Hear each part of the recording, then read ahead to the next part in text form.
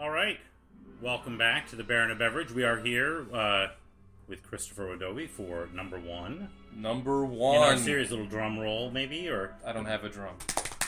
Very good. All right. So we are here for number one in our series.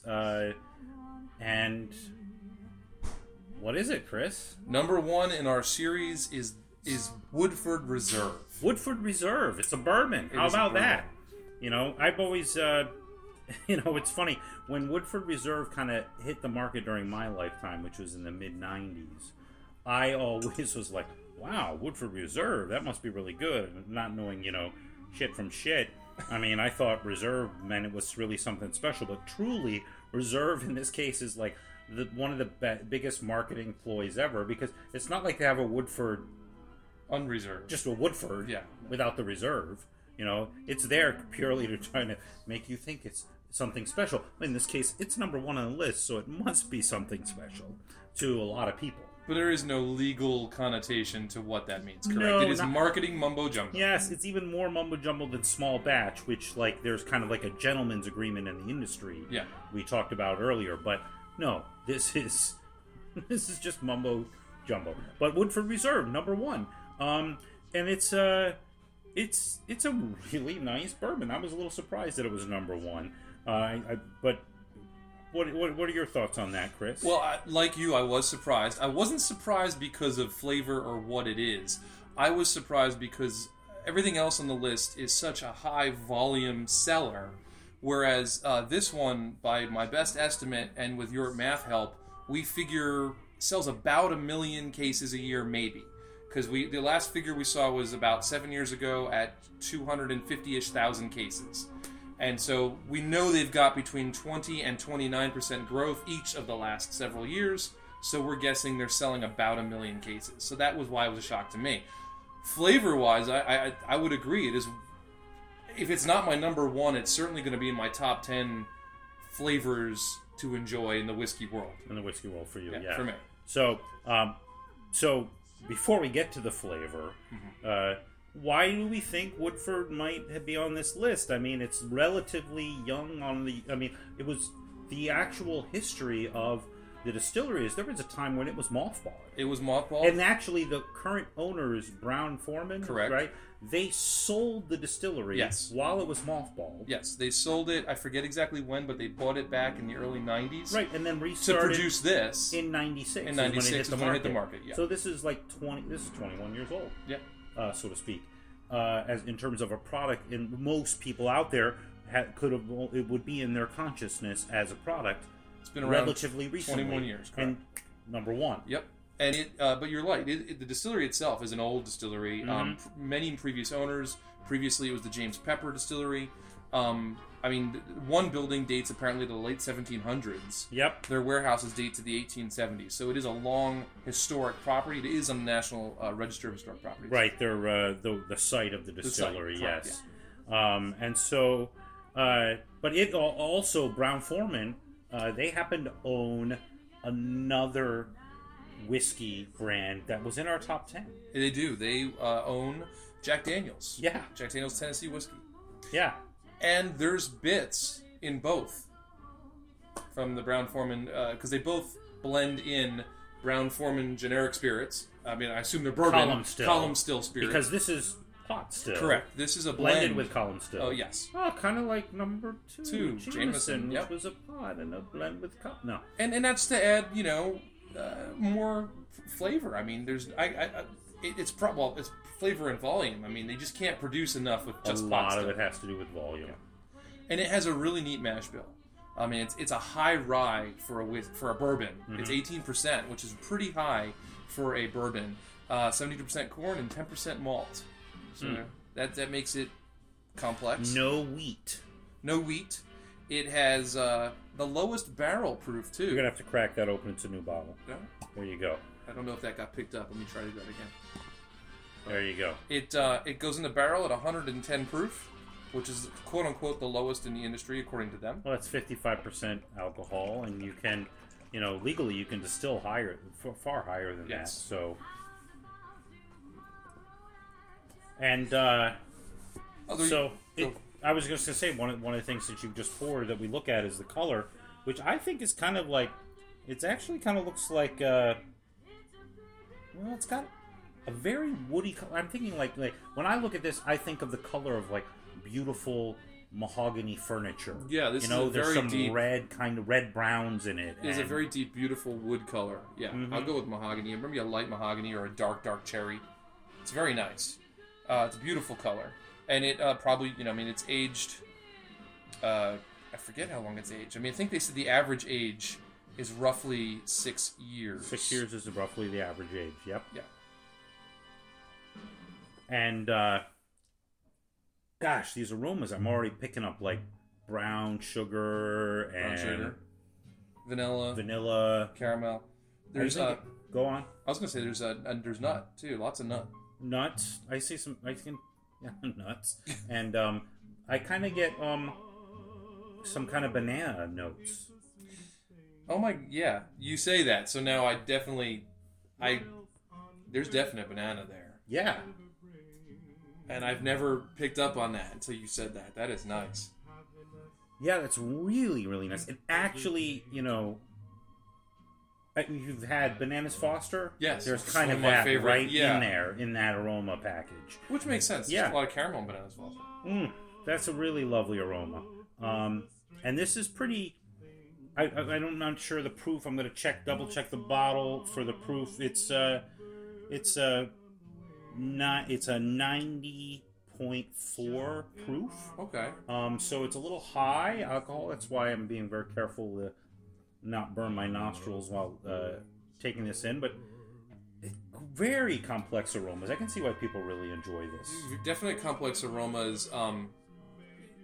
The things they do, at least that they market, that they say that they do, definitely combine to make this.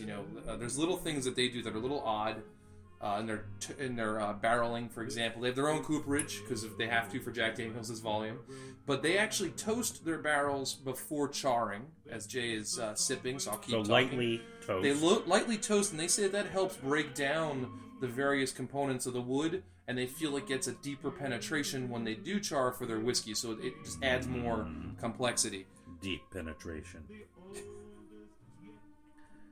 So I couldn't help myself. I had to sip early because that's how good the aromas were. So it's thank you for talking about the toasting and the charring. So, and that's one of the things that they do differently. And I guess one can determine whether or not they think that makes a difference. But I don't think there are a lot of other people who do it. So it's going to be hard to... It's hard to argue with it. Right. It's hard to argue with it. That is really good. Yeah. And oddly enough, the banana carries through. It does. In the flavor, or at least the Bananas Foster concept bananas, carries through. You were talking about nuts. I definitely also get like an almond, almost like there's a creaminess on it. So the almond factor for me almost comes across like almond milk. Okay. I was thinking hazelnut too. Sure. Oh, that's really good. Still get the brown sugar. Vanilla. There's a little cinnamon. What's that spice Karen's always using? There's almost a cardamom. Little bit of, I was about to say, there's a little bit of cardamom. Yeah. There's also on the finish, I get little bits of dusty cocoa. Okay, yeah. Yeah. Now this is a weird finish. Well, it's not a weird finish. I didn't mean to say it that way. On a lot of the other whiskeys we've tried, lingering flavor on your tongue.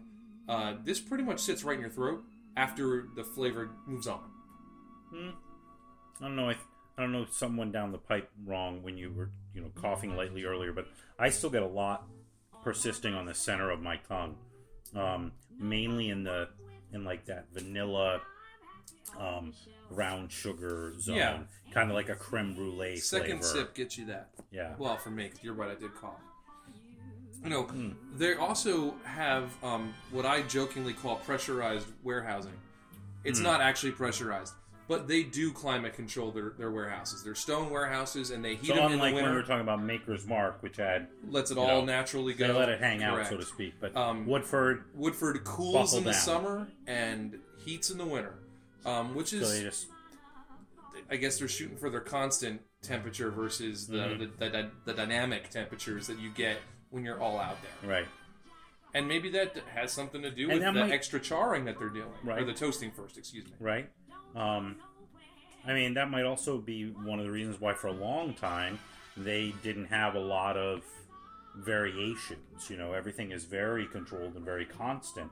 So it wasn't until they almost in a way came late to the game in some of their other variations with Their know, Master double Series, barreled and yeah. the Master Series. Last 8 to 10 years, yeah, maybe. Yeah. Now, granted, they've roughly been back on the market 20 years, so that's a long part of their history. But a lot of other people got the jump on that in a way because they probably had more different things just to pull out of their because you're also, 20 years ago they weren't producing 250,000 cases a year. So, you're right. They would have had more. They had to build up stock to do experimenting.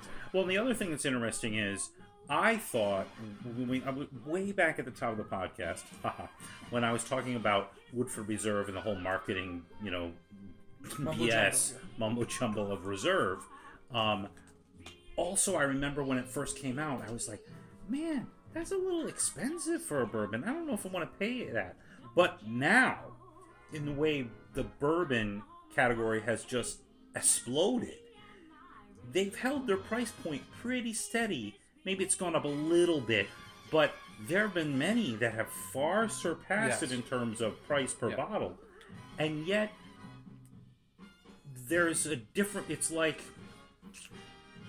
It's like you might spend $80, $90, $100 for some bourbons that are out there, but there's a wide swing from lots of people as to whether they get the return on the extra dollars. Yeah. Because there's a lot of variance there in the nuance, and do I like it or don't I like it is a lot in the. It's always in the palate of the drinker. Yeah. But there are wider swings, and I think this one delivers at a very high, consistent level, right at where it's at.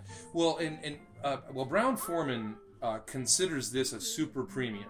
I don't know, and I would assume, in all of their marketing and reviews, it is considered a super premium within the industry, the price point and everything, it is definitely a super premium. And to what you were saying, a lot of their smaller and more experimental, their Masters range, which they do much smaller releases, and none of them have been a repeat. They've all been different. Those do go well above $60 frequently by the time they get to us. Mm-hmm. But the consumer. I've seen some bottles towards the end of a run go, way above that. Almost more of a dynamic marketing pricing, right? Because people know they'll get it, right?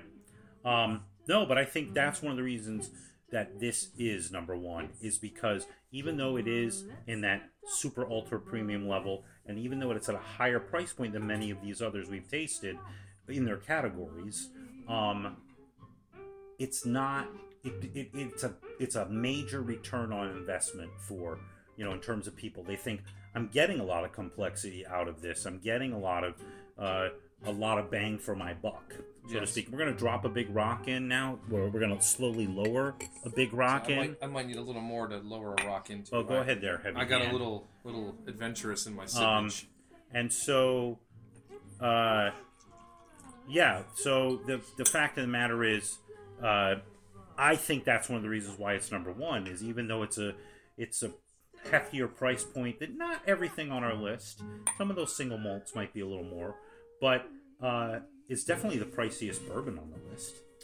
Yeah, it's more than Knob Creek, and it's definitely more than Crown Royal, and definitely more than Jameson's and Jack Daniels. Yeah. So this is the kind of thing that you want to know you can enjoy and linger on. And this is definitely a lingerable flavor. So with the big rock on it, not surprisingly things are muted, but this is much more vanilla-y on the nose, and I still get the banana. It's right there, but you don't get the brown sugars you really had before. No, and the caramel's a little more muted, but that fruitiness of that banana does linger in the back up there. Mm-hmm. And the palate is this. It's a little creamier now. Oh, much more creamier. More creamier. I love it, and but I don't think it's quite as complex as the neat. No, it's not as complex as the neat. It loses a lot of that depth. Mm-hmm. It becomes I don't want to say one note because there's more than that, but it's certainly not the 15 different things we came up with pretty quickly to describe it. Yeah, it goes more home to your traditional bourbon kind of flavors. Mm-hmm. I lose the Foster's element entirely. Yeah, you do get vanilla. You do get a little bit of the banana. You get a nuttiness, but not like the complex nuttiness. It wasn't. We had 3 different nuts before between the two of us. I wonder how this would be, just with like a little water versus a cube. Treating it like a scotch sometime. Yeah. And that may be something we do. That may be for another time. Yeah. But I think we've still enjoyable. Very enjoyable. I think we've had a lot of fun over these last 10 podcasts. Been fantastic. Yeah. I'm going to digress, and Chris didn't know I'm going to do this. We're going to talk for about 2 minutes about our next series that we're kind of excited about. Okay. We talked about what we would do next because we've had so much fun. So our next thing is going to be the Manhattan Project. The Manhattan. That's a great name for it. And actually, to my mind, there might be more than one version of the Manhattan Project. This first version will be one where we explore sweet vermouth. Yeah. We've talked a lot, and we feel like sweet vermouth is sometimes overlooked as a dynamic component and partner, which has a heavy influence in a Manhattan. It does. And a lot of people don't sit around and taste sweet vermouths on their own. No. I know I've tasted quite a handful, but Chris, I'm imagining you've tasted one by itself? By itself? I've only tasted one by itself. Yeah. But I've had probably 4 different vermouths in Manhattan. Right. But yes, as far as like dry tasting, right, I've had one. Right. So I think this is going to be a lot of fun for you, particularly. It'll be fun for me too. But we're going to standardize. We're going to use. I'm not going to say now, but we're going to use the same bourbon and the same rye in every episode to make a Manhattan with each of these sweet vermouths. So we're going to taste the sweet vermouth on its own. We're going to taste it in a Manhattan made with very standardized proportions with each of these whiskeys and talk about those. Try to be scientific. Maybe I'll get some beakers and pull them out and be very scientific. But I used to use a baby bottle as my beaker. I think would be a good move. It's got 8 ounces measured. But I think it's the kind of thing where I think that's the only way you're going to be able to determine how the difference is and what you think you might enjoy about one or the other. You definitely, we gotta have the same recipe, if you will, as far as proportionality, and then make that the variable is the sweet vermouth. We change that out, and that's that. Because these days there's a cocktail revolution across the country, and in Baltimore, huge. I mean, we have a lot of amazing mixologists in town. And so you might walk in and you're going to say, well, what's their version of the Manhattan? And you look, and they've got some vermouth on there, but if it's not one you're familiar with, you're not really sure how that might affect your drink. You might be familiar with the whiskey, the bourbon, or the rye, or both. You might even be familiar with the bitters they're choosing, but I don't think people are familiar with the vermouth, so I think this is going to be a good series. Yeah, I think that's probably the... because you did say bitters... I would say those are the 2 biggest things that your average consumer is not aware of. I mean, they're aware of their existence, yes. But, honestly, probably until 6 years ago, the only bitters I was aware of was Angostura. I mean, that's traditional... that's what we're going to use. And that's what we'll use. But because we're nowadays, going to use something... Yeah. There's at least 3 different companies I can think of that produce a whole range of bitter flavors. I mean, I even have 2 different ones. Wow. That's a lot for me. 2. Karen got me... Actually, you got me 3, didn't you? Yeah, she got me black cherry and orange and a chocolate one. Wow. And they're really nice in Manhattan. So, that's a second version of the Manhattan Project. That's a much later project, yeah. But the first one will be on sweet vermouth. And so that's what we're going to leave you with. We're going to leave you with a teaser for our next series as we conclude with this one with a toast of Woodford Reserve. Cheers. Cheers.